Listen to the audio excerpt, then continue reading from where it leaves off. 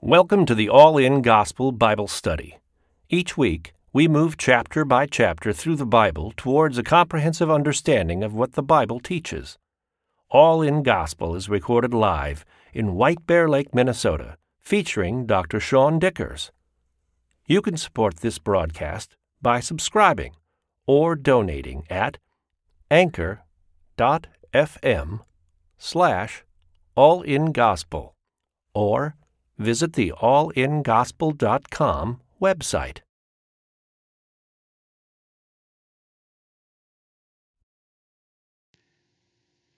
So open up to Leviticus 4. So we're going to be tonight, and we're doing the fourth, because each of the first 5 chapters of Leviticus is one of the sacrifices. So we're working our way through those sacrifices. And I'm going to start off right away and just get the first 2 verses in your head, and then we'll set things up a little bit.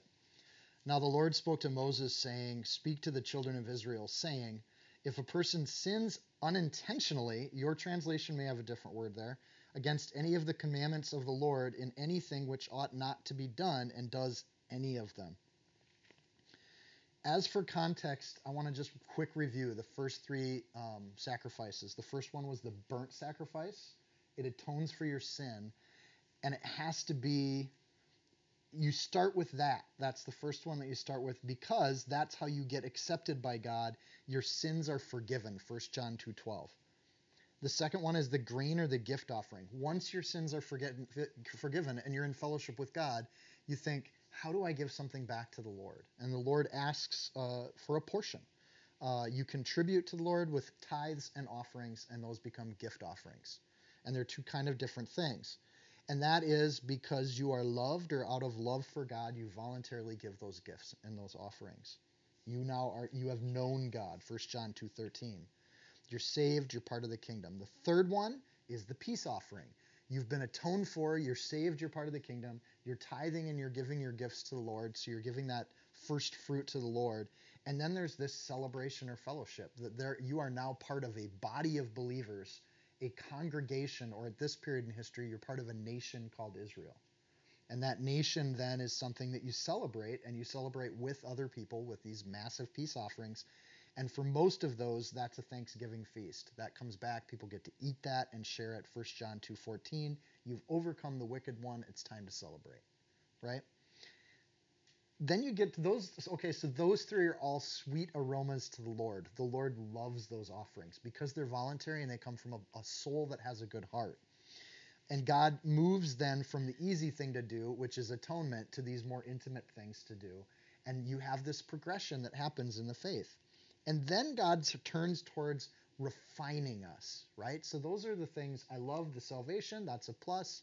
I love the gift and that joy of giving and getting back from the Lord, getting these blessings. And I love the fellowship with other believers. 1, 2, 3, all voluntary, all from the heart. Amazing. But 4 and 5 are not voluntary. They're mandatory. If you come into these situations, you need to do these things to maintain your fellowship with the Lord. So as you mature in your faith, you kind of grow towards this heartfelt desire to be holy. And I loved the question that Christina asked last week afterwards. And I got to the sin after, and it's the answer to your question. Because in that desire to be holy, you can become holier than thou, and you take on this attitude that I am holy. It's my new person. And you become one of those people that Jesus really didn't like. Or you pursue holiness and you do it a lot. So out of curiosity, I looked up the word holy in Leviticus. Leviticus is all about holy. There's 94 uses of the word holy in Leviticus. To be holy, to become holy, to work towards being holy. There are 0 uses of the word holiness, the status of being holy. In other words, it's a pursuit that you never arrive at, because no one is holy, no, not one. No one is perfect. No one is without sin. So the 4th sacrifice, the sin sacrifice, where we're at in Leviticus 4, is essential for everybody except for Jesus Christ. So the metaphor kind of, the idea, when we talked about the atonement sacrifice, the Jesus fits right in as that. He fits into the sin offering in some ways, but not in others. And it's interesting to see how this plays out, where each sacrifice has something slightly different, but they're similar enough to where you kind of read through them and it gets really hard to read through on your own. So now the Lord spoke to Moses saying, notice it starts again with the word now, just like Leviticus 1:1. It's almost like we've started a new section in this. Like the first 3 sacrifices were a unit, they went together. And these second 2 sacrifices, the sin sacrifice and the trespass, are a little bit different. So now the Lord spoke to Moses saying, speak to the children of Israel saying, if a person sins unintentionally against any of the commandments. A person there is actually the word for soul. So if a soul sins unintentionally. And the word unintentionally is tough. It's shagaga in the Hebrew. It means to wander. If you wander off, or oftentimes your Bibles might have it translated as ignorant, that you sin in ignorance, or you do an inadvertent sin. All of which imply that it's not your heart that wants to be doing it anymore. Remember when Paul said, I do the things I don't want to do, and I do the things I don't want to, and it's a very confusing sentence, and you got to say it 3 times fast. When he's doing that, he's expressing a heart that wants to be holy, but we fail. And we screw up all the time. And the thing that happens to new believers is then they beat themselves up about it. And it's a great tool for the enemy to permanently convict people without reconciling back with God. And God addresses that really early on in his progressive plan for redemption. He gives you the sin offering. You can do the sin offering, the sin is dealt with and it's done, and that becomes something where you just want that repentant heart. So it's not an accident. It's not like, oops, I killed somebody sin. It's this kind of, we're trying to serve the Lord in this area, but we fail over in this area. And then 2 years later, as we've really figured this out, we come back and say, wow, I've been doing this for years, and it's really something I feel convicted about. You go, you give your sin offering, it's done, start new, become a new creation, and move on. So it's a way in which believers can move from infant believers to mature believers. It's kind of interesting how that works. So and there's going to be different categories, and as we walk through this, really it's in 4 sections, this chapter is. And the sections are based by who is doing the sacrifice. And the differences between the sin sacrifices are based on who's doing it. This is interesting. If the anointed priest sins, so we start with the priesthood, bringing guilt on the people. When a priest sins, they are then the ones supposed to be doing the atonement for everybody else, and they're tainted. Then they're putting guilt on the whole nation that they're supposed to be serving. So those of you in the ministry, you're held at a different level of accountability. I feel sorry for you. And then we started a Bible study, and now I'm in the same place. Then let him offer to the Lord for his sin, which he has sinned, a young bull without blemish as a sin offering. So you're going to have priests coming up here in verse 3. You're going to have the congregation as the second group. Then the rulers are the third group. And then the common folk are the fourth group. So those are the 4 groups.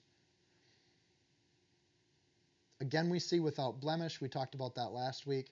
There's, again, a process of sorting things out. And when it comes to sin, that sorting process that we saw in the peace offering had something to do with, like, figuring your life out. And that's not easy. Once Levi said he wished God would just say what to do today and make it really easy. But maturity in the faith, God doesn't make it that easy because he wants you to sort it out. And he wants you to sort out what you need to be working on in your life. And the only way to do that is to talk to God. So it draws you closer to God to sort out what you're supposed to be kind of getting separated from your life. So you separate the fat from the meat. Verse 4, he shall bring the bull to the door of the tabernacle of meeting before the Lord, lay his hand on the bull's head, which we talked about in chapter 1, and kill the bull before the Lord. Then the anointed priest shall take some of the bull's blood and bring it to the tabernacle of meeting. The priest shall dip his finger in the blood and sprinkle some of the blood 7 times before the Lord in front of the veil of the sanctuary. It actually goes inside the tabernacle. And the priest shall put some of the blood on the horns of the altar of sweet incense before the Lord, which is the tabernacle of meeting. And he shall pour the remaining blood of the bull at the base of the altar of the burnt offering, which is at the door of the tabernacle of meeting. It occurred to me after all these sacrifices going day and night, the pure amount of blood that had to be poured off next to this altar. And I wonder at some point if the priest had to like walk in it, right? If their feet would just be an inch deep, because you put that much moisture on any kind of soil or dirt, it just turns to mud. And you think that there's a point at which they're so drenched in this stuff, as being the mediator between humans and God, the primary mediation is going to be the smell of, the feel of, and the squish of blood everywhere, right? So there's a vivid image that gets taken on here with sin, and this blood sprinkling has an effect on our relationship with God. And there's three different ways. One, in front of the veil. With that blood, it affects somehow our ability to come into the presence of God. When you go inside that tabernacle, you're in the presence of God. It stops, however, at the veil.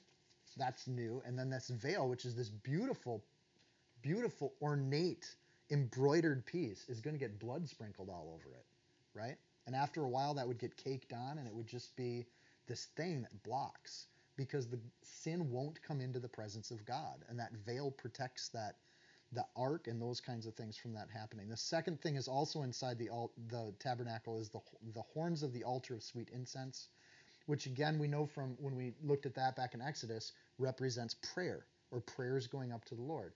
Somehow or another, when there's sin in your life, it affects your prayers. It gets in the way, and that needs to get purified too. And then, of course, the altar of burnt offering needs to be part of this too. And that's outside the tabernacle where everyone can see it. Sin affects your life in that it affects your relationship with God, it affects your ability to pray and communicate with God, and it affects your relationship with everybody else in the congregation and the community. It just does these things. And when they're atoning for it, they're going to sprinkle blood in those three areas to represent those three pieces. So where the burnt offering represents our lives, Jesus gave his life as a perfect burnt offering. The sin offering represents how we still have to give up the sin after we're atoned for. There's two kind of elements or aspects to atonement in the Hebrew system. So you get rid of your sin, you kill it, and you're going to send it outside the camp in the next one. So we need a priest that isn't tainted with sin. Once we have that, we get to verse 8. You take it. He shall take from it all the fat of the bull as a sin offering, the fat that covers the entrails, and all the fat which is on the entrails, the two kidneys, and the fat that's on them by the flanks, and the fatty lobe attached to the liver above the kidneys, he shall remove. And as it was taken from the bull of the sacrifice of the peace offering, that sounds really similar to last week, right? Then the priest shall burn them on the altar of the burnt offering. So the sin offering and the atonement offering get burnt up together on the same altar, right? There's a separation process, just like the peace offering, where you have to divide these things out. These things come from the innermost parts of that beast, so it's very similar. 11, but the bull's hide and all its flesh, with its head and legs, its entrails and offal, the whole bull he shall carry outside the camp to a clean place where the ashes are poured out, and burn it on wood with fire. With the ashes are poured, it shall be burned. Wait, what? All the good stuff gets thrown out? So there's a piece of it where you pull things out and you offer it to the Lord, but the rest of it, you're just going to get rid of it. You're going to dump it.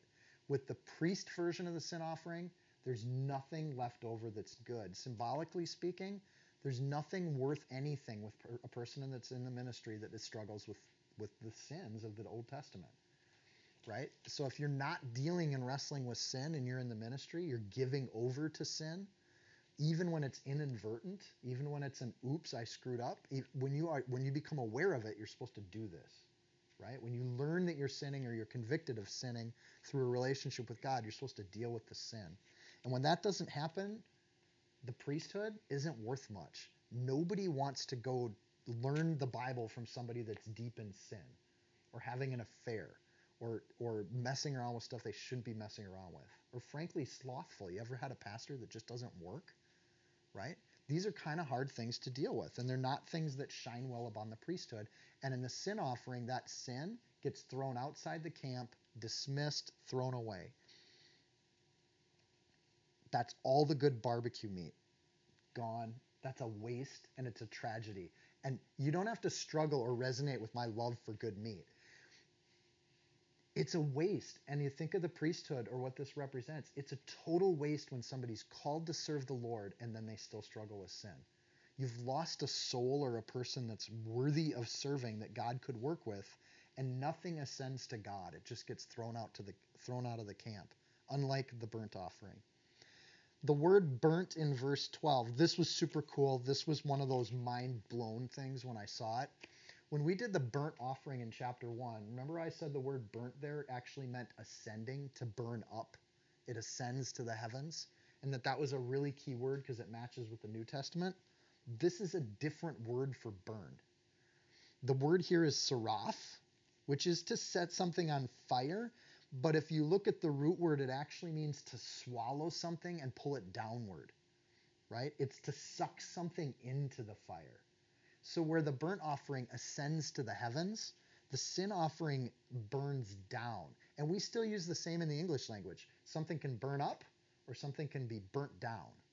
And this is the burnt down version of the word. And I just thought that was fascinating. I hope your mind is blown as much as me. Because sin isn't worth anything. And it doesn't ascend to God. It doesn't go past the veil. It goes down. And it burns to the ground. And that's what you're supposed to do with this bull. You're supposed to take all this perfectly good meat that could be eaten and used for a peace offering, but it's not. It's going to get taken outside of town. It's going to get burnt down. It's going to get sucked in. So this also works for whole people groups, a lot like some of the other offerings we've seen. One sacrifice can take on all the sin of an entire people group. Kind of cool. Same process. Verse 13. Now, if the whole congregation of Israel sins unintentionally, the thing is hidden from the eyes of the assembly, and they have done something against any of the commandments of the Lord in anything which should not be done, and are guilty, when the sin which they have committed becomes known, that's key, then the assembly shall offer a young bull for the sin and bring it before the tabernacle meeting and the elders of the congregation. Later, the elders of the congregation are going to get called the Sanhedrin because they're part of the Mosaic law. They become a group that has a title later on. And when we get to the New Testament, we call them the Sanhedrin. They shall lay their hands on the head of the bull before the Lord. All the elders are doing this. They all got to get in close to a bull, put their hands on his head. I just think this is the most hazardous thing to do. Like, you have Spanish people doing games with bulls. Like, it's not the sort of thing that there'd have to be a little worry, and you get that many people crowded around this bull. Then the bull shall be killed before the Lord. Also a violent spectacle. The bulls don't like being killed. There's a lot of strength there to be thrown around. The anointed priest shall bring some of the bull's blood to the tabernacle of meeting. And then the priest shall dip his finger in the blood and sprinkle it 7 times before the Lord in front of the veil. And he shall put some of the blood on the horns of the altar, which is before the Lord, which is in the tabernacle of meeting. That's the incense or the prayer altar. And he shall pour the remaining blood at the base of the altar of burnt offering, the altar of atonement, the bronze altar, which is at the door of the tabernacle of meeting. He shall take all the fat from it and burn it on the altar. And he shall do with the bull as he did with the bull of the sin offering, and then thus he shall do with it. So the priest shall make atonement for them, and it shall be forgiven them. Whoa. That's new, right? We didn't see that kind of forgiveness happen before, did we? So, of the different categories, the priesthood is the only category where it doesn't specifically say it will be forgiven, which should give a level of seriousness to the priesthood or serving in that role. But when the congregation sins unintentionally and they do this, verse 20, it shall be forgiven them. It's done. You don't need to live in guilt forever. So there's times in Israel's history where they have kings that aren't making them follow the law. Then they get a godly king, and the king says, look, here's the law. We're supposed to have been doing all this, and we haven't been. So they give a sin offering, and it's over with. The Lord just brings them back into the kingdom. Welcome back. If the heart's in the right place and there's actually a repenting heart, then the sin gets stopped because the heart's repentant, and God accepts that, and he forgives you. Then he should carry the bull outside the camp, burn it as he burned the first bull. It's a sin offering for the assembly. So again, the bull is worthless. We waste all the meat. A nation that's falling away from the Lord is a wasted nation in God's eyes, right? If it's an entire group of people living an ungodly life, it's just a waste. And it goes outside the congregation. It shall be forgiven them in the past tense like that is the first time we see it in the whole Bible. So when we have sin, and we didn't have sin before the law, right? Before the law, everybody was in this unintentional sin state. But once you hear the law and you learn the law, now you're accountable to the law, and now we can have forgiveness, which wouldn't exist without a tabernacle, which wouldn't exist without a nation, which wouldn't exist without Joseph finding a place in Egypt, which wouldn't exist without Abraham, Isaac, and Jacob setting up this family. It's all been a progressive revelation by the Lord to make this system happen.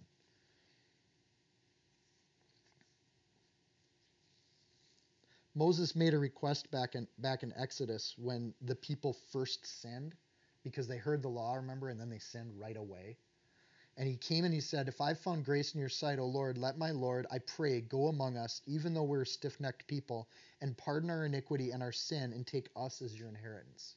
That was the initial thing that God did. God never answered that question, unless you see it as this being the answer to the question. Because he's still talking to Moses. It's still the same conversations that he's been having with them.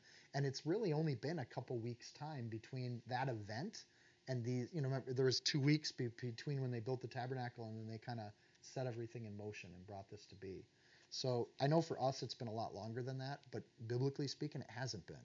This is kind of the answer to his question. And he's saying, will you pardon our iniquity? And God says, if you want that iniquity pardoned, now that we have a tabernacle, this is what you do and it's pardoned. This is how I know that you want to repent. So, nations can sin and they can find repentance.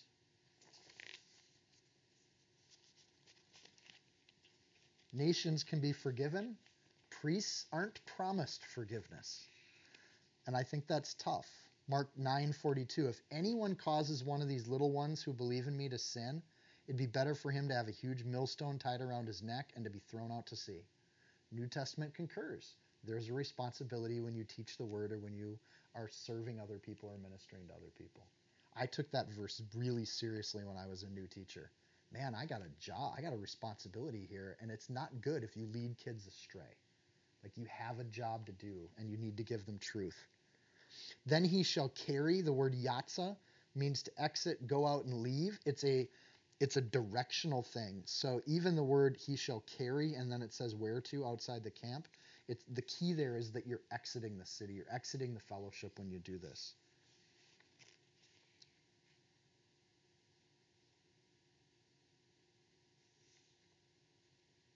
Oh, cool. I copy and pasted a whole section. We're going to have a lot shorter teaching tonight than I thought we were. No, I'm just kidding. It's only a paragraph.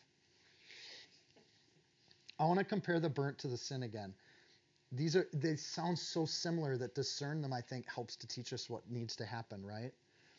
The burnt offering's accepted by God and it ascends to God. The sin offering is cast out and rejected by God. Do you see the difference? Like, we're judged based on the sin, right? The burnt offering, Jesus ascended to God for us. The sin offering, Jesus actually takes the punishment for us. Very similar images to have, but very different roles when it comes to atonement. Atonement has to do with being forgiven. It also has to do with getting rid of and purging that sin out of our lives. So Jesus is without blemish, and in both sacrifices, the offering needs to be without blemish, right? He takes the punishment and the rejection, and in his love, he saw us. He actually was willing to take that punishment or be cast out of the city. And in fact, after Jesus was beaten, he was brought outside the city, thrown on wood, and he was killed or disposed of outside the city. So it's really key in the Gospels when they talk about the location or where, you can start to see why that was a big deal to them. So he meets the criteria for the burnt offering sacrifice, and in all the same ways meets the same criteria as we get to this sacrifice. He was wounded for our transgressions. He was bruised for our iniquities. The chastisement of our peace was upon him, and by his stripes we are healed. He took the punishment. And Isaiah gives 4 different ways, and that's not even New Testament. That's just prophetic. That's what the Messiah will do. The burnt offering then is done, and now in the sin offering, the offering becomes the sin that gets disposed of or thrown out, right? Our lives go up to God, our sin gets thrown down to hell, and it goes in 2 directions. I feel like I can't make that point enough. Like, it's such a huge difference. One, the burnt offering means we're accepted. The sin offering means we're forgiven. And there's a nuance there, but it's really important because I think in our church in America today, we have churches that go one way or the other, right? It's all about forgiveness, and there's nothing about atonement, right? It's all about the grace that God gives, but we forget about the punishment that we deserved, right? There is a guilt and a sin, and there's also a grace and acceptance, right? And the sin is forgiven, so it's a harder topic to deal with, but if we don't deal with it, then people continue to live in their sin and never give a sin offering. They never deal with it. Or they think, well, I've said my prayer of atonement, I'm forgiven, so you never, then therefore you can't sin, or your sin is something you don't need to be wrestling with? And the answer is you should wrestle with it, but don't get too prideful about having victories, right? Verse 22, our third category, a ruler. When a ruler sins, and we have a lot of future rulers in the room, when a ruler sins and has done something unintentionally against any of the commandments of the Lord his God in anything which should not be done and is guilty, or if his sin which he has committed comes to his knowledge, and he shall bring it as an offering a kid of the goats, a male without blemish, he shall lay his hand on the head of the goat and kill it at its place where they kill a burnt offering before the Lord. It is a sin offering. The priest shall take some of the blood of the sin offering with his finger and put it on the horns of the altar of burnt offering. Notice he's not bringing it into the tabernacle. He's not bringing it into the altar of incense. And he shall pour its blood at the base of the altar of the burnt offering. The blood doesn't go anywhere near God's presence. And he shall burn all its fat on the altar, like the fat of the sacrifice of the peace offering. So the priest shall make atonement for him concerning his sin, and it shall be forgiven him. Very similar, except for a few little things. First of all, there's no mention of throwing away the perfectly good meat. So for the rulers and for our next category, that is something where that meat and the skin and the leathers, we'll find out later in Leviticus, can go to the priesthood. That can be part of what supports the temple. The animal seems to have downgraded from a bull to a goat, and we don't know why, other than that seemingly rulers have a little more license in these things. Not that rulers' sin isn't as serious to that ruler's salvation as a priest's sin, but I think God can work with rulers that sin and will throughout the Bible. He doesn't work with priests that are in sin. But we have very famous rulers like David and Solomon and Cyrus, and we have kings that God has worked through to get things done that have also sinned. We don't see that example in the priesthood at all. In fact, God kind of doesn't work with priests when they're in sin at all. So you see this thing where there are redeemable pieces to a king even when they're in sin.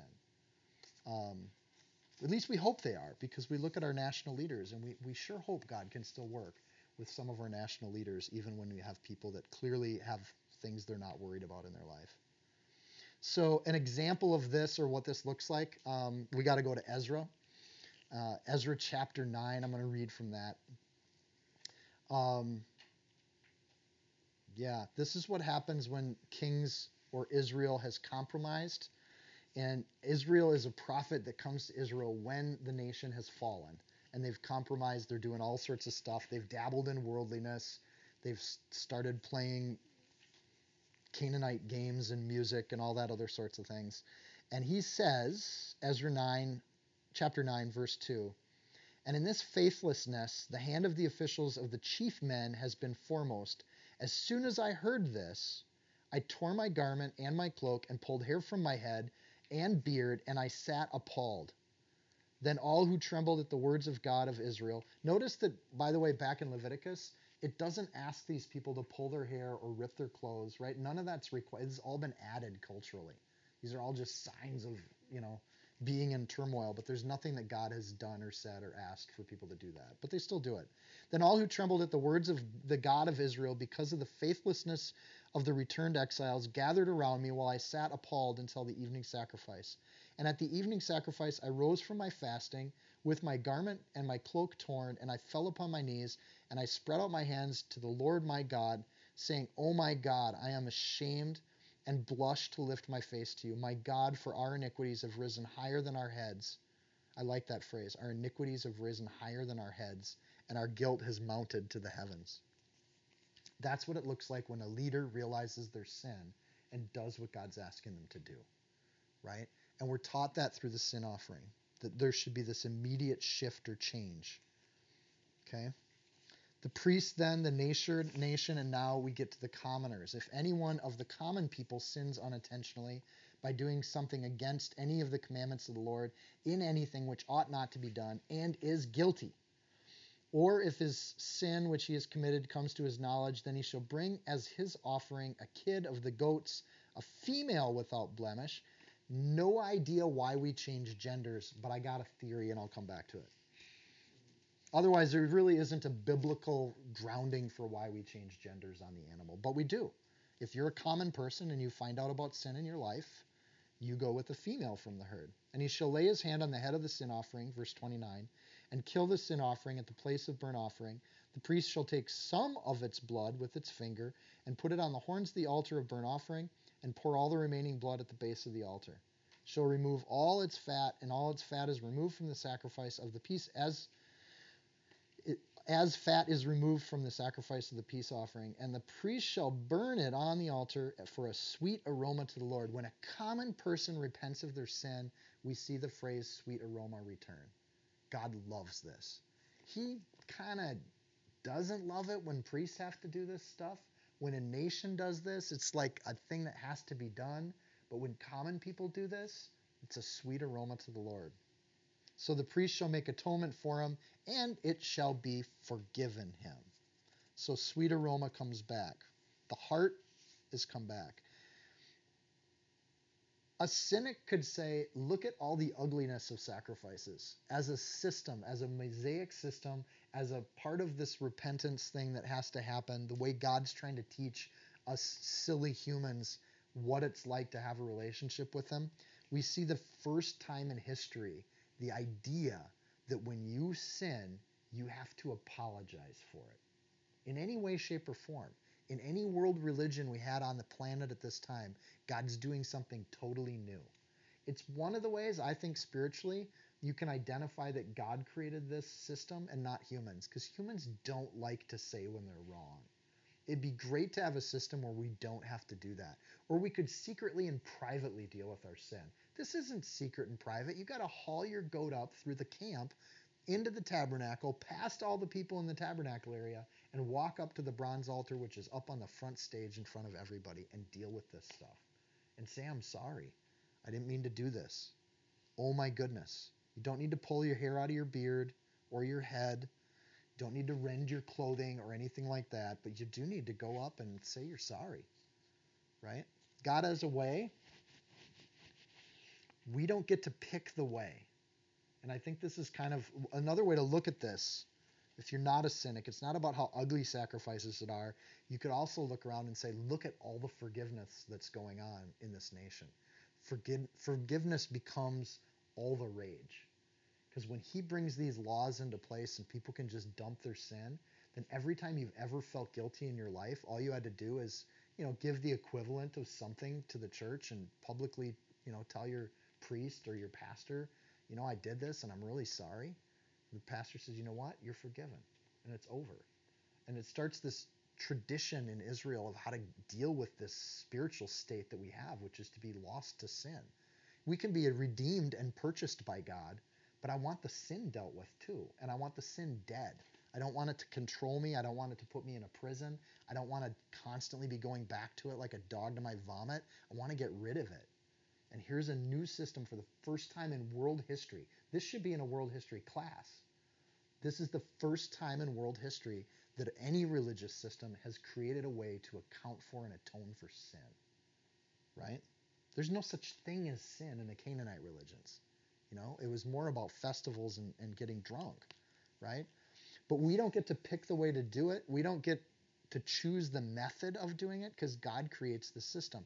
God says, here's a path to glory. Just do what I've asked you to do. Submit to the pathway that I've set up. And it's really simple. Verse 32. If he brings a lamb as his sin offering, he shall bring a female without blemish. If he brings a lamb, what's clear here is it's what's being brought here isn't the point because it keeps changing. It doesn't matter what gets brought. It's about who's bringing it. Is it the priest? Is it the ruler? Is it the nation itself? Or is it a common person? Then he shall lay his hand on the head of the sin offering and kill it as a sin offering at the place where they kill the burnt offering. And the priest shall take some of the blood of the sin offering with its finger and put it on the horns of the altar of burnt offering and pour all the remaining blood at the base of the altar. Just a comical thought. You're in the first century temple, and while the people are out in the courtyard teaching, This is going on 100 feet away. The braying of bulls and the mewling of sheep as they get their necks slit, and that's where they went to school. This had to be the most distracting classroom ever. And I just thought I'd share that because we have a lot of teachers in the room, and I used to be one too. Can you imagine having to teach a class with no walls, and right over there they're killing bulls? Think of the focus little Jewish children had to have at a young age to learn in that environment. Like, think of it, because I'd have been the kid going like this, and Rabbi so-and-so would have said, eyes up here, take your eyes off the cow that's being killed 200 yards away with 8 people trying to hold it in place, and all these priests getting thrown around. That priest you didn't like so much just took a digger, and it's funny because it's muddy and there's 3 inches of blood all over the floor. How would you focus? So you start a national culture of academic scholarship that's burlier than the world has ever seen. Just a thought. Verse 35, and he shall remove all its fat as the fat of, not only that, they're pulling the intestines out of these cows. I would sit there and watch that all day versus memorizing, anyways. He shall remove all its fat, and the fat of the lamb is removed from the sacrifice of the peace offering. Then the priest shall burn it on the altar according to the offerings made by fire to the Lord. So the priest shall make atonement for his sin that he has committed. And, this is the beautiful part, it should be forgiven him. That would get the rest of the students. Me, I'd be focused on the animals getting killed, but other people would see people getting forgiven, walking up with a heavy heart and leaving with joy and celebration and song. And there were also musicians in that tabernacle courtyard that would be playing round the clock, teams of priests that all they did was music. Another huge distraction for the people trying to take classes, but yes, it's ugly, but there's a beauty to this idea of forgiveness, that a life has to be given for that sin. That's the consequences of sin. So even before the law, everybody was still dying, because death is the consequence of Adam and Eve's sin. And for every human being, they're going to die. That's the consequence. It's coming. Most of us will die too. However, I think the end is coming pretty quick. So anyways, just a thought as you're planning your retirement. So now the sin offering, the 4th one. You can be saved and still struggle with darkness. And until you conquer that battle for darkness, God's going to be working with you to get to that altar and get that sin sorted out and do that discernment and separation, just like the peace offering. Only the peace offering is about keeping the good stuff and giving it to the rest of the fellowship. But the sin offering is about yanking out the bad stuff and getting it out of the camp. Get rid of it. Sort it out. Make that your life mission and do it young and early in life. There's no particular sin that gets mentioned in these first descriptors. Next week, when we get to the next chapter, it gets into particular sins. If you do this sin, then you have to do that sin offering. And if you do this sin, go do the sin. So we're going to talk about all these great sins that other people do next week. And the remaining portions go to the priest. So the ruler and the commoner offerings are less costly than the national and priest offerings, and they are a little more redeemable than the national and the priest offerings. And again, as always, we'll go to Hebrews for commentary on this sacrifice. Hebrews 10. The whole book is a commentary on Leviticus. For since the law has but a shadow of the good things to come instead of the true form of these realities, it can never, by the same sacrifices that are continually offered every year, make perfect those who draw near. None of this works. So they would give these sin offerings and they'd still have sin in their life, right? It falls short. Otherwise, would they not have ceased to be offered, since the worshipers, having once been cleansed, would no longer have any consciousness of sin?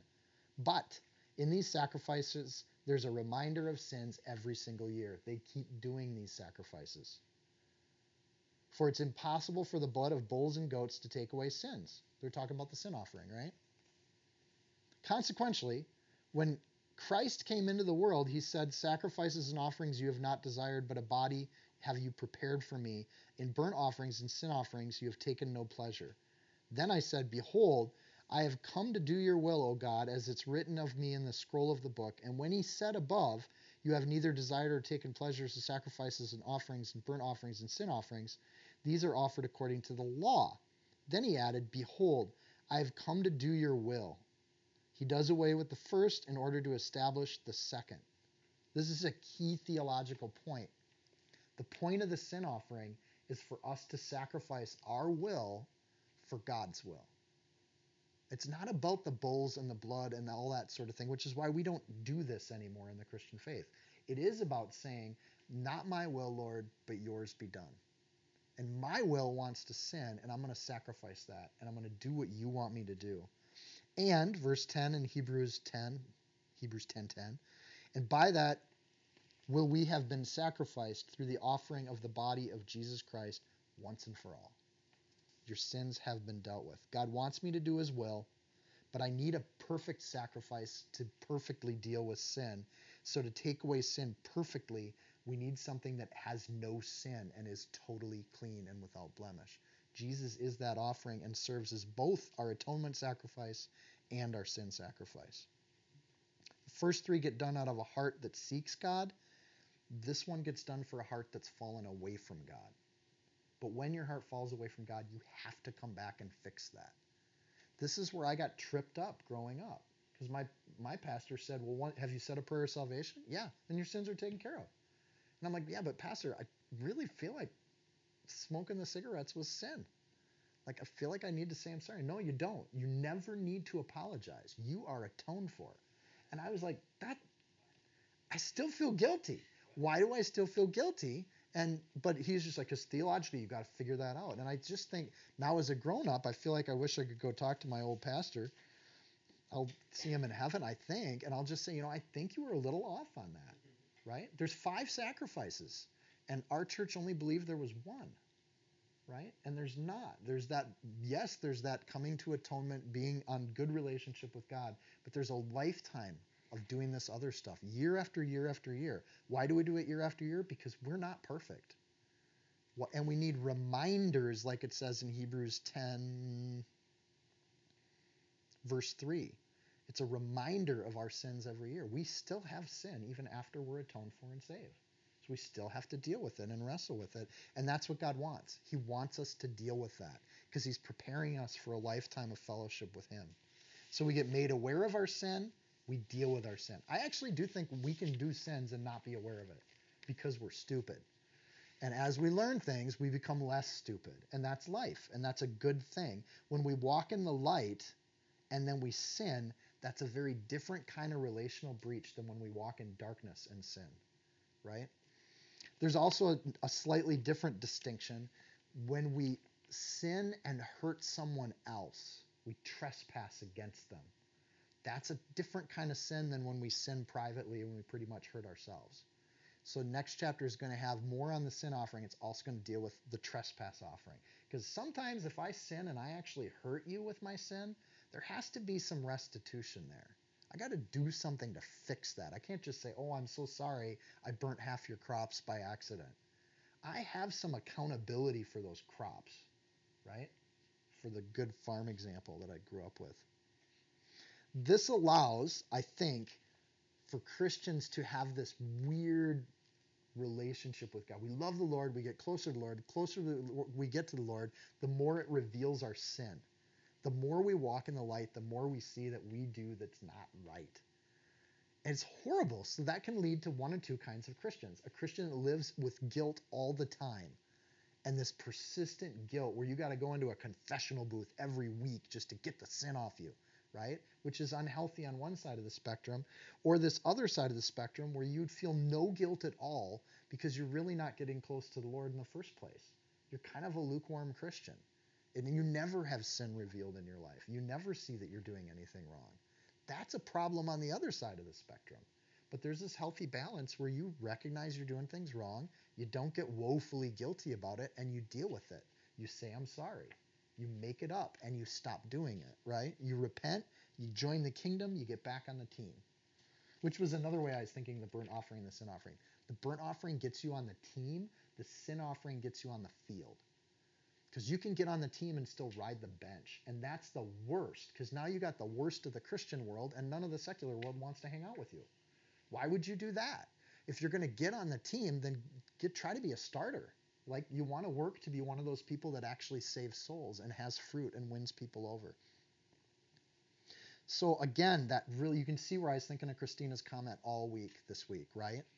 The law does bring conviction into our life. And that's a good thing, but it's not something we should be arrogant or prideful about. Like, I meet all the 10 commandments today, right? Or our pastor likes to say, if you can go 1 minute without sin, then maybe you could go 2 minutes without sin. And if that's possible, maybe you could go 10 minutes without sin.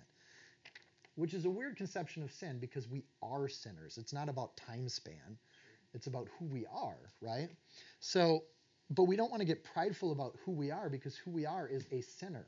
That we were born into it, we're going to be into it until we're redeemed and made perfect by God.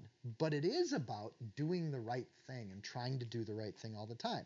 James 4, verse 14 nails this conversation, because I was looking through the whole Bible finding stuff. For what is your life? You know, is your life, do you feel that proud of who you are? What is your life?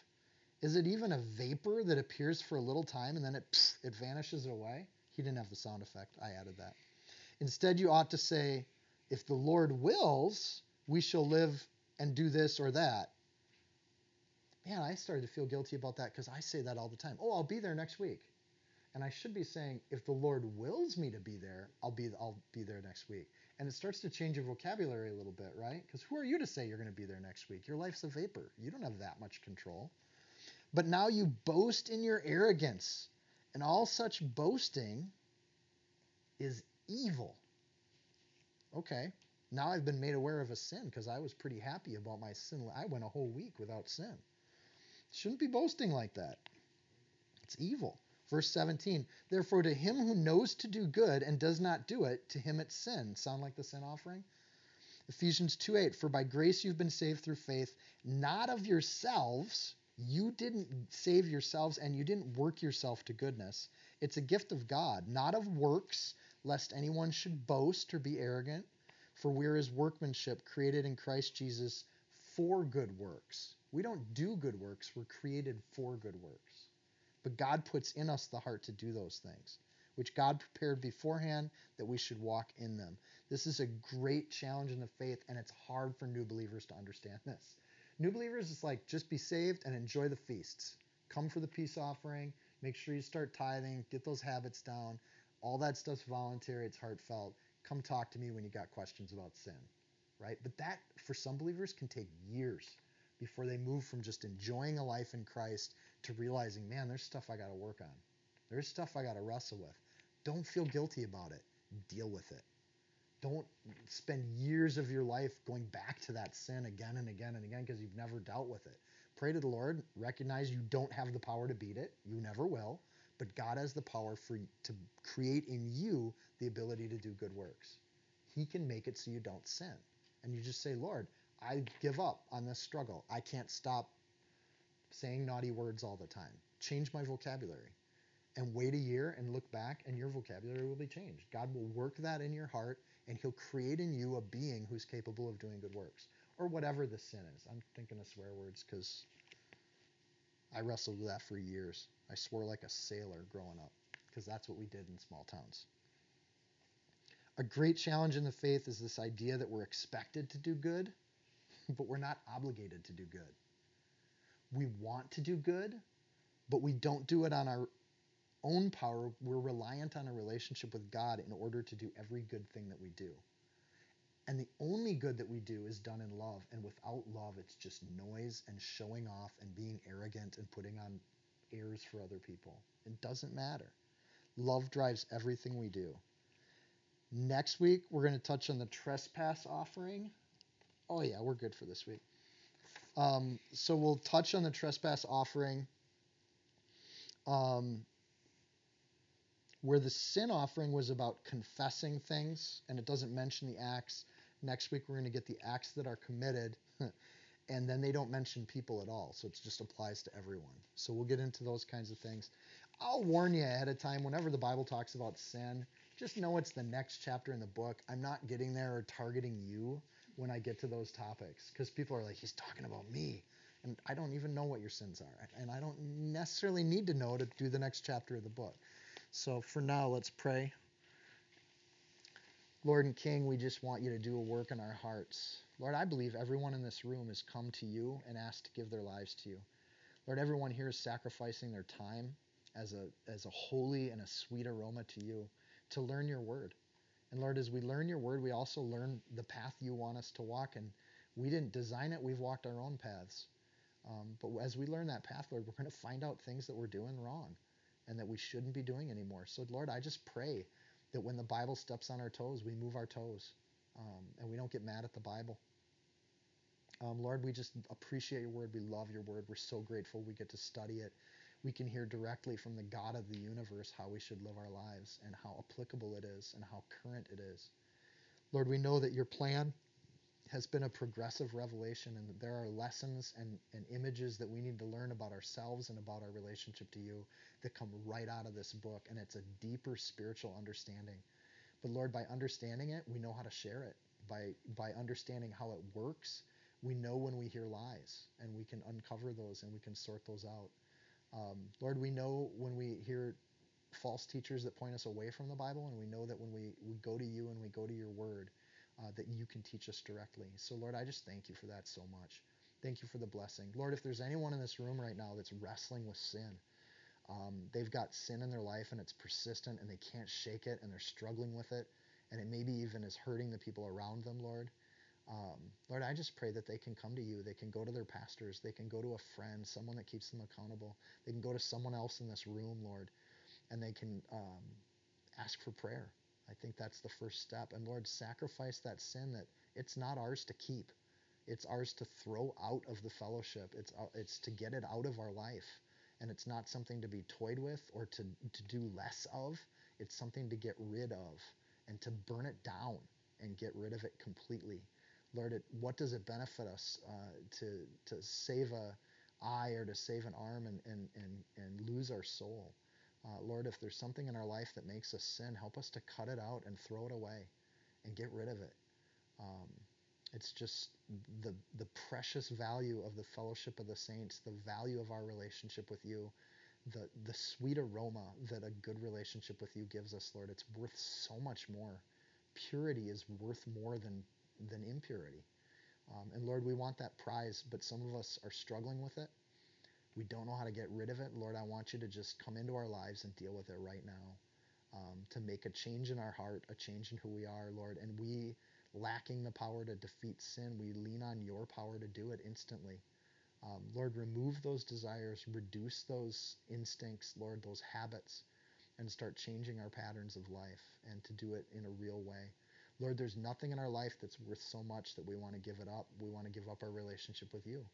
So we'll sacrifice anything you want to get that sin out of our life and to be closer to you. So Lord, I just pray for that kind of conviction. I pray for us to have open eyes, to be humble enough to recognize that we may have done things wrong, especially as you start listing off the sins next week, Lord. So teach us your ways in all ways. Bless everyone in this room. May the joy of the Lord go with them. May the fellowship of the saints just warm our hearts and help us to be loving to others and to be graceful and to invite people into the kingdom. In Jesus' name, amen. If you found this teaching helpful, insightful, you can support this podcast by sharing it with a friend. Screenshot it, tag it, post it on your social media.